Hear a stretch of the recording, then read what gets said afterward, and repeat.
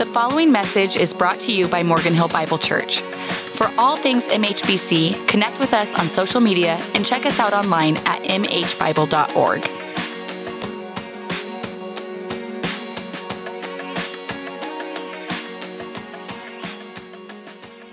If you have a Bible this morning, go ahead and open up to the book of Romans chapter 3. Romans chapter 3, we are going through a series called More Than a Label. What does it mean that we have salvation? It's not just that we call ourselves a Christian, but what are all these implications of what salvation means in our lives? And today we're going to be primarily based in Romans 3, although we'll be certainly bringing in other texts as well. Hey, I love to read, and I get to read a lot throughout the day and during the week for my job as research and study for sermons and otherwise. But when I'm home at night before I go to bed, I try every night to leave my phone in the kitchen, and then I go into the bed where I have my Kindle, and I love in bed to read fiction at the end of the day. Now, some days I get through one page and I go to sleep, right? We've all been there and had those days, right? But some days you get in and it's a page turner and you end up staying up way too late at night because you kind of get sucked in to the story. And some of my favorite genres of fiction to read are what you could call things like legal dramas, where there's this thing that happens and someone's on trial and you always know, right? There's going to be twists, there's going to be turns, there's going to be new evidence, this person's going to come. And I get so sucked in to those stories and figuring out, are they innocent? Are they guilty? Who did it? Who didn't do it? And want to get to the end to figure it all out. Well, the biblical doctrine that deals with our guilt as sinners, as people who have committed wrong, the biblical doctrine that deals with our guilt is called justification. And that's what we're going to talk about this morning, is justification, how in salvation, because of what Jesus has done for us, we move from someone who is guilty to someone who's now living in the grace of God. Justification explains how we can go from being guilty before God to now living and being fully forgiven and living in his grace. Now, the doctrine of justification is one of the hallmarks of what it means to be Protestant.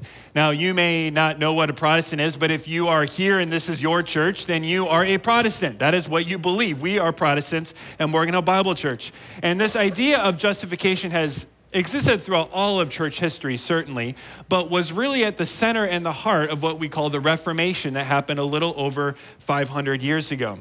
See, at the time, much of the religious teaching in churches was kind of summarized by one person I read that says this, the normal teaching was God helps those who do their best. God helps those who try really hard.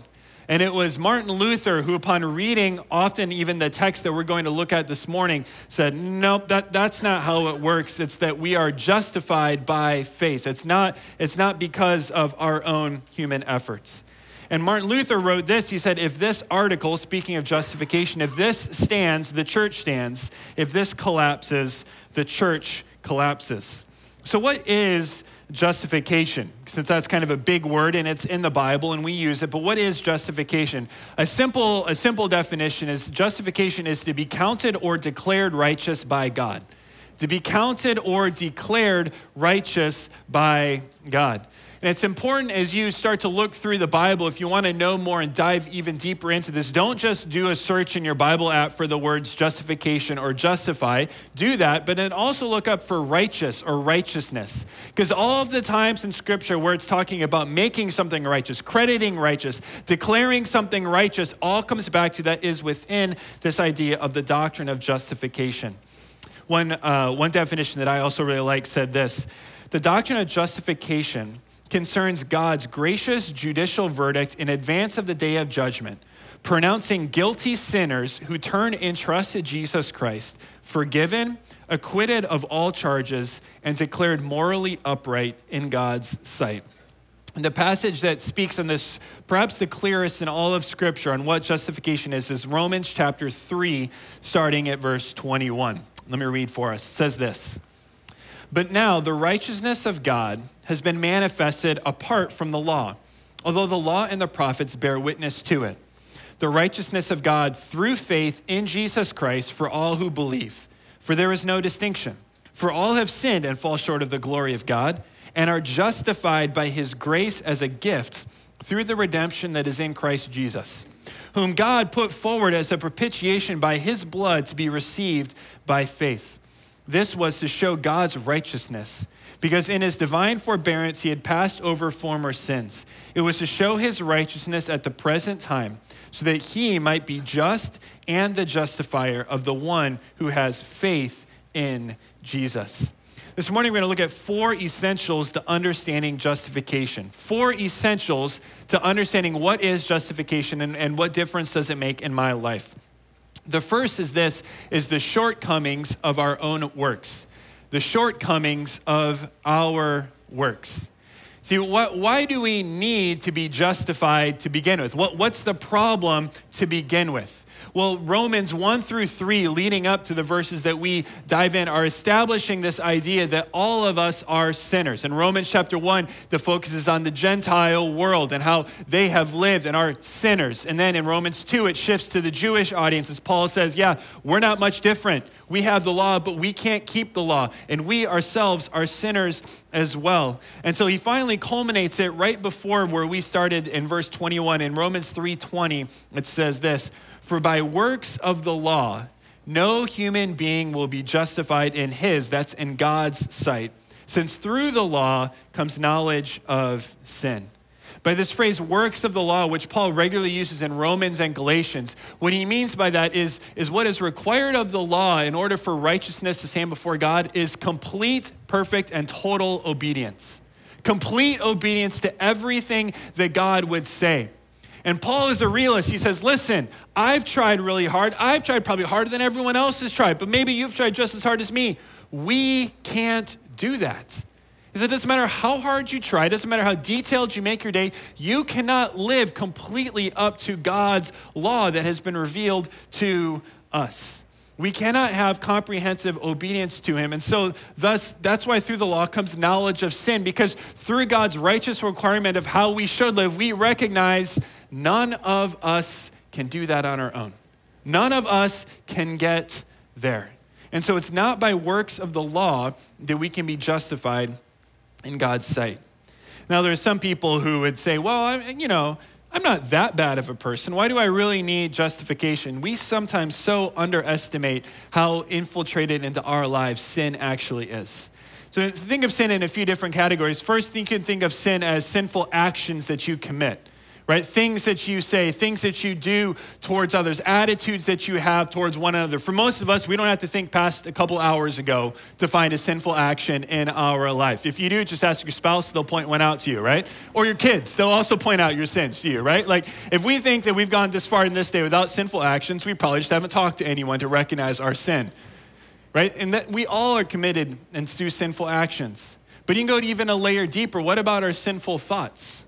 What about the things that we don't say, but when that colleague emails us at 4:50 on a Friday asking us to do something, you know that thought that comes into your head. You don't say it, but you know the thought, right? Or the thing when your spouse does that, or your kids do that, or your neighbor does that. Like, what comes into your head? Sinful thoughts run deep within us. But even deeper than that are our motives. See, because we all recognize there have been many times in our lives where we have done the right thing, but for the wrong reason. Right? We've done the proper behavior before the wrong or even a sinful motive. And sin goes down even to our motives. See, our works contribute nothing to us being declared righteous by God.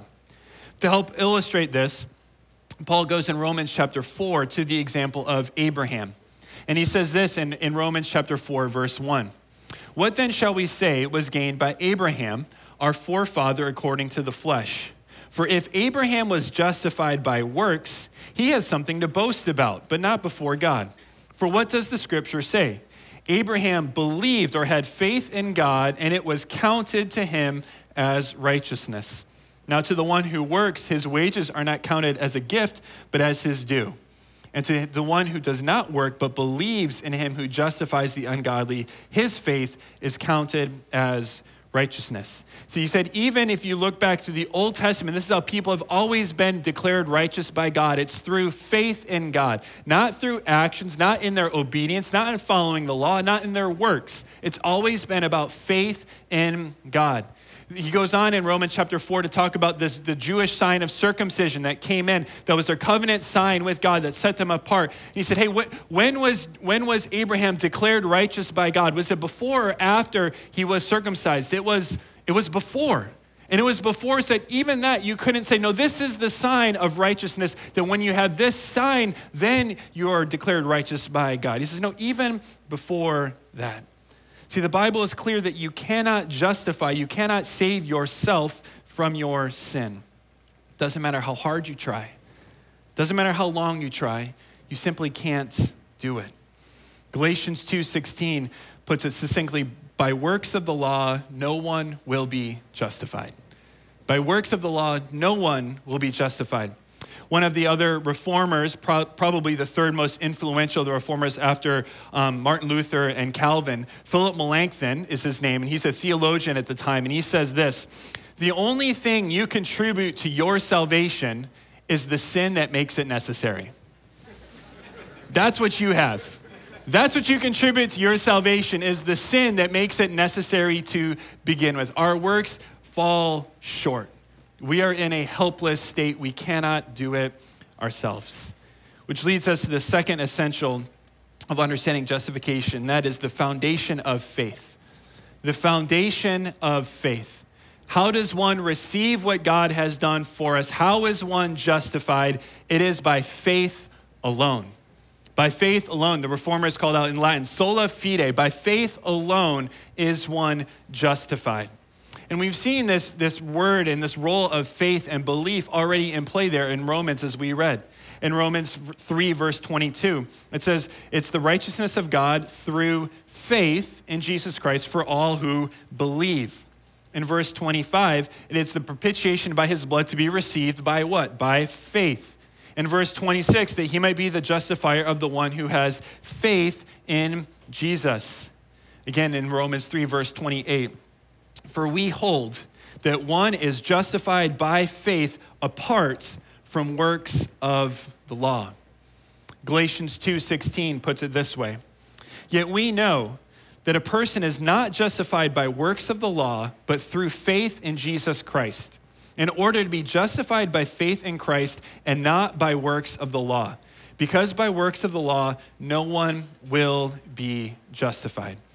Now, it's important as we dive into this idea of faith alone being what justifies us. Faith itself isn't a virtue that saves you, right? It's what you have faith in. So it's not just believe in something sincerely, have faith, and then justification, you'll be saved. No, but it's having faith that it's in the faith in what Jesus has done for us, that we are united to him and receive all of the benefits of what life in Jesus now is.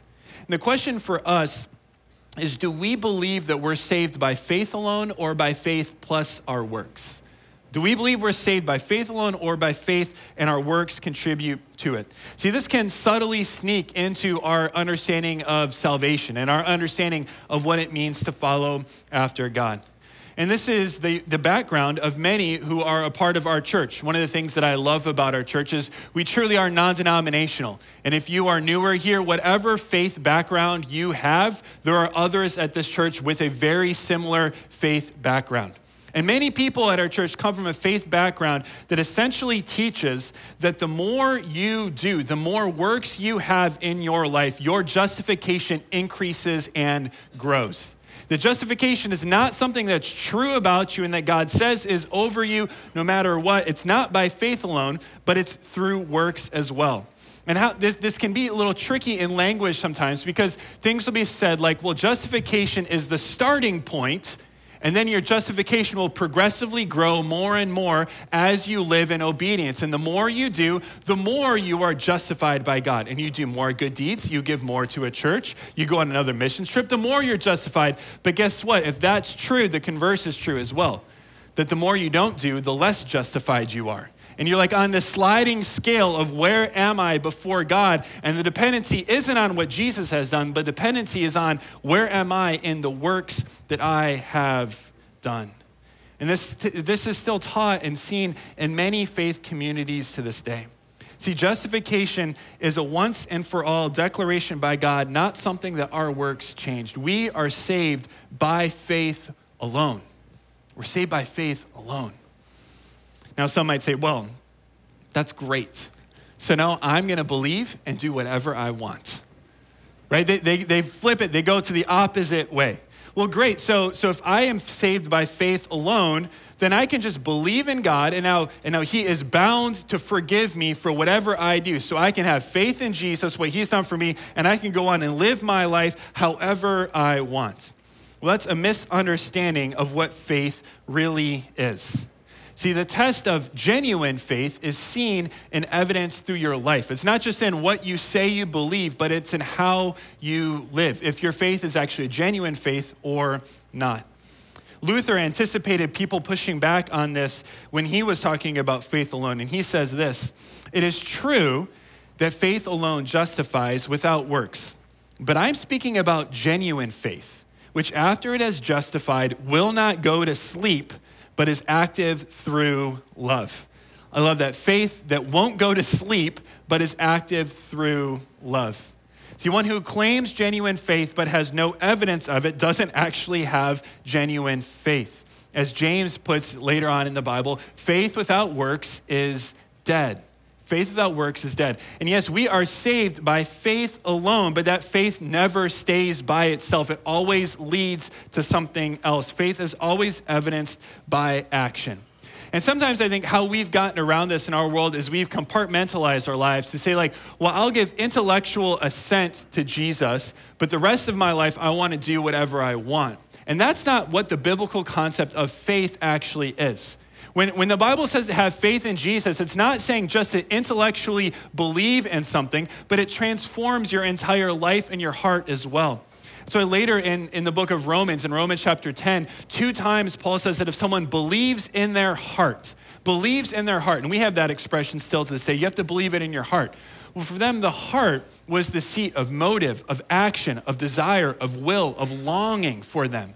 And to believe something in your heart meant that if you believe it, it's going to change everything about your life. Thus, when you believe in your heart, it's not like, okay, I give cognitive assent to Jesus and now I can go do what I want. But no, when I understand who Jesus is and what he's done for me, it will change my entire life. And so no, we can't just say, well, we're saved by faith alone, so I can do whatever I want. But we are justified not by our works, but by faith in what God has done for us. The third essential in understanding justification is the declaration of innocence. The declaration of innocence that is now true for us who have faith. You may have noticed, even in the opening example that I used, when theologians talk about justification, they highlight that it is a forensic or a legal term. It doesn't mean that you are actually now fully righteous when God declares you righteous. No, you get that. You know yourself. You're still a sinner. But that he has declared you as being righteous. And you can put yourself, when you think of justification, as if you are in a courtroom and God is the judge and the jury. And for me, I find this helpful, even in understanding the permanence of what it means that God declares you innocent because of what he's done. Now, I am not a lawyer, so do not come to me for any legal advice, but I do have the internet, so I can Google things. And in the Fifth Amendment of the U.S. Constitution, it says this. It says, "Nor shall any person be subject for the same offense to be twice put in jeopardy of life or limb." And what the idea is, the U.S. Constitution guarantees as citizens that if you've been put on trial for something and the judge declares you free and innocent, you don't have to live the rest of your life looking over your shoulder, wondering if you're going to be put on trial for the same thing again. When the judge or the jury have declared something to be true, it's true. It's always true. It doesn't change. And there's people who we know, celebrities, who are like, yeah, they got away and they probably should be in prison, right? But it was declared once, and so now it's true, whether you think it's true or not. I find that so helpful for understanding what it means that God declares us to be innocent. See, in his courtroom, he has judged us innocent because of what Jesus has done. It's been declared once and for all, and Christians don't need to live life looking over their shoulder, wondering if God's going to put them back on trial for their sin after he's already made his declaration. That you have been justified, you've been declared innocent. The gavel has been dropped, the verdict has been rendered for us. See, because This has been pronounced over us. Romans 8:33 says this, "Who shall bring a charge against God's elect? Because it is God who justifies." Who can now bring up another accusation? Who can put you on trial again? Because it was God who justifies you to begin with. The accusations that Satan would make towards you have nothing to stand on in the life of the believer. The accusations that your own heart and flesh would make against you have nothing to stand on in the life of the believer because God has declared you innocent. See, because of this, the Christian can have great assurance in their salvation. If you're a follower of Jesus, because you are justified by faith in what Jesus has done for you, you can have great assurance that you are a child of God. See, if your salvation, if your justification depended on your work, you would have no assurance of salvation. Because if salvation is gained by works, then it's only maintained as long as we continue to do those works. That's why this idea of assurance of salvation is a uniquely Christian doctrine that is not seen in the other religions of the world. If you look to some of the Eastern religions of the world, think of Buddhism and Hinduism, there's no assurance of what will happen after death for them.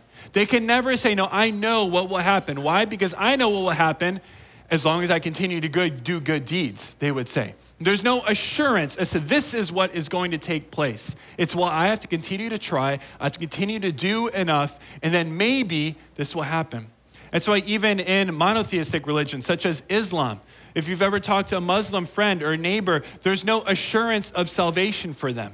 Because it's, have I done enough to please God? Have I done enough to please God? And you won't know if you've done enough to please God until you're dead.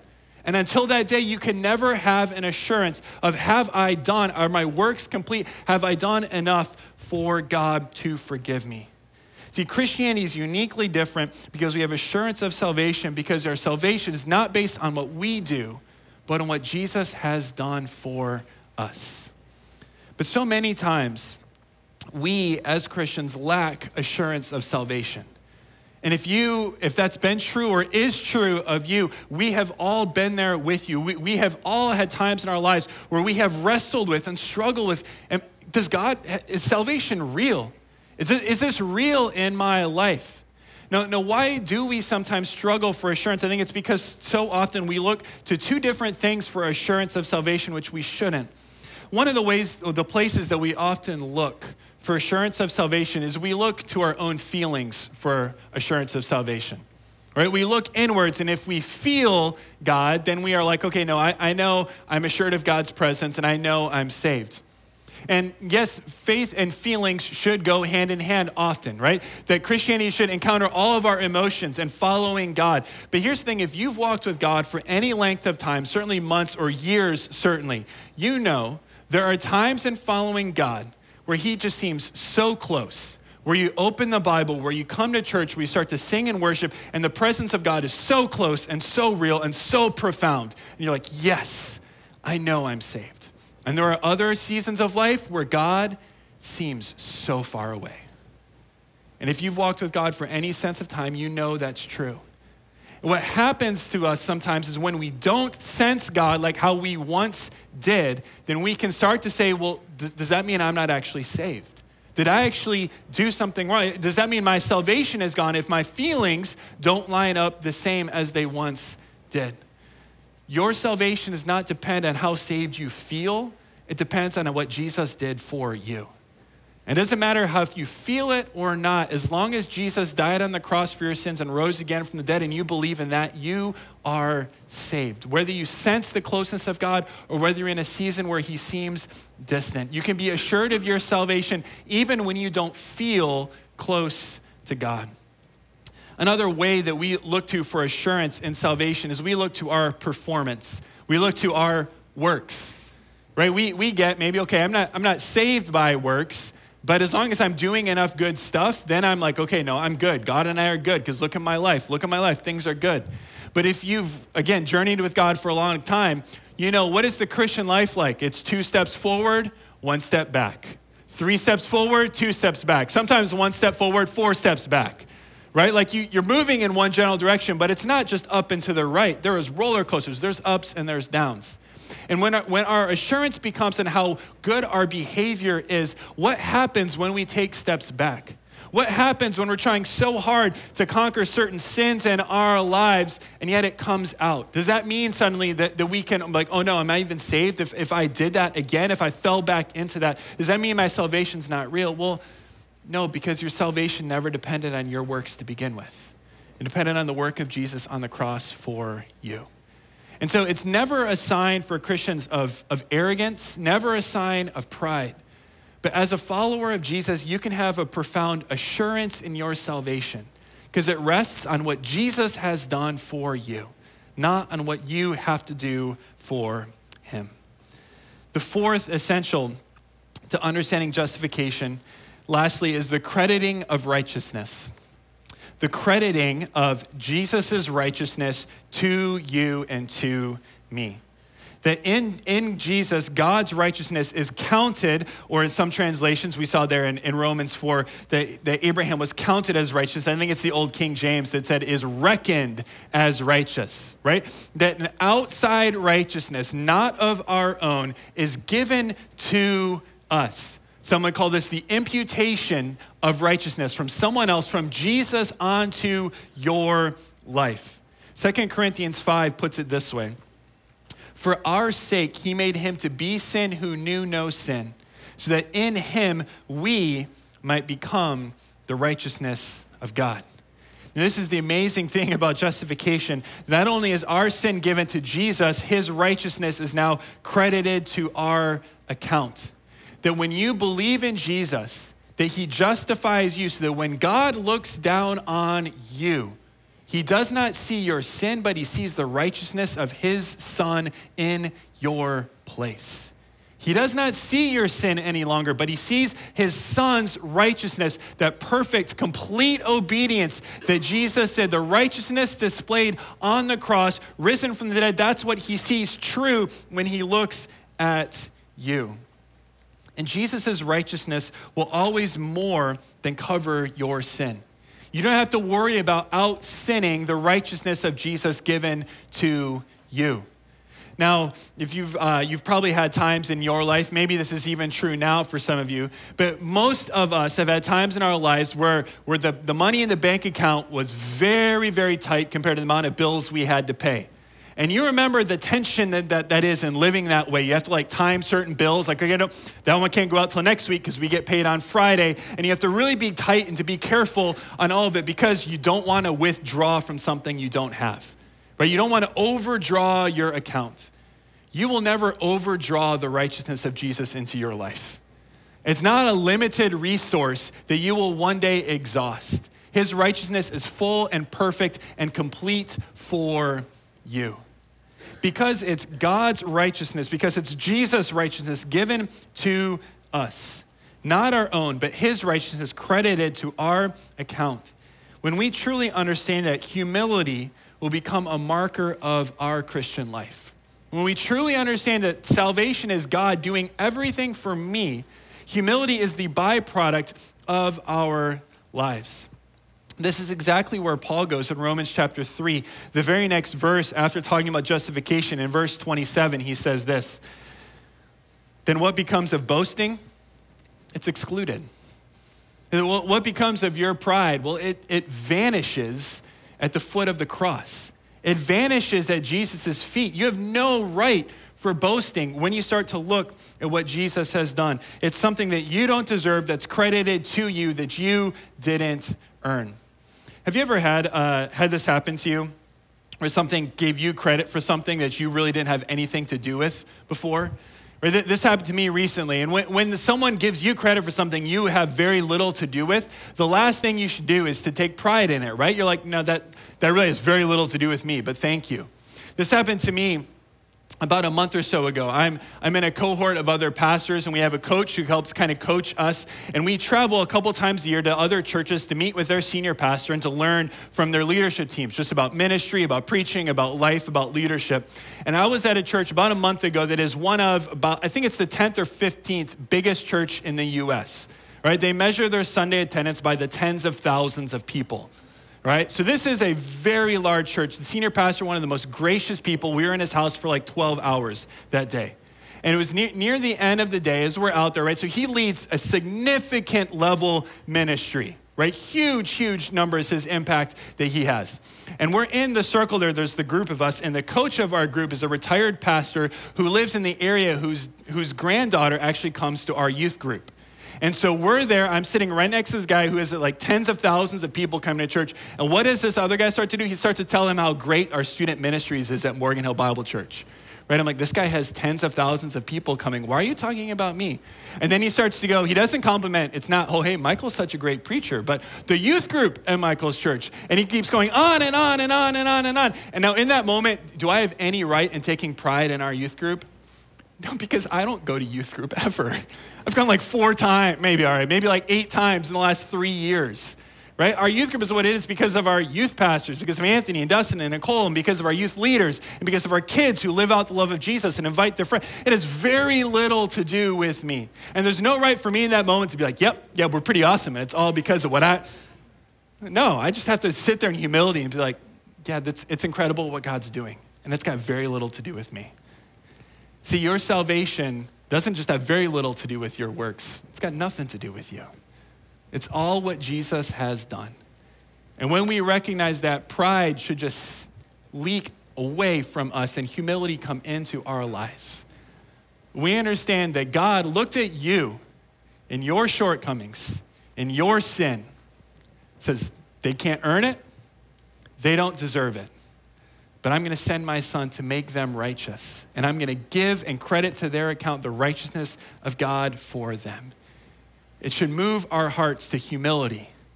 It should move our hearts to respond in worship for how amazing the salvation is that we have received. And God, we thank you and we praise you for what you have done for us in Jesus Christ. God, it is profound that you would look at us and see the righteousness of Jesus credited to our account. God, if there's anyone here this morning who has never placed their faith but has been trying to earn it, would today be the day they lay that down and simply say, Jesus, I believe.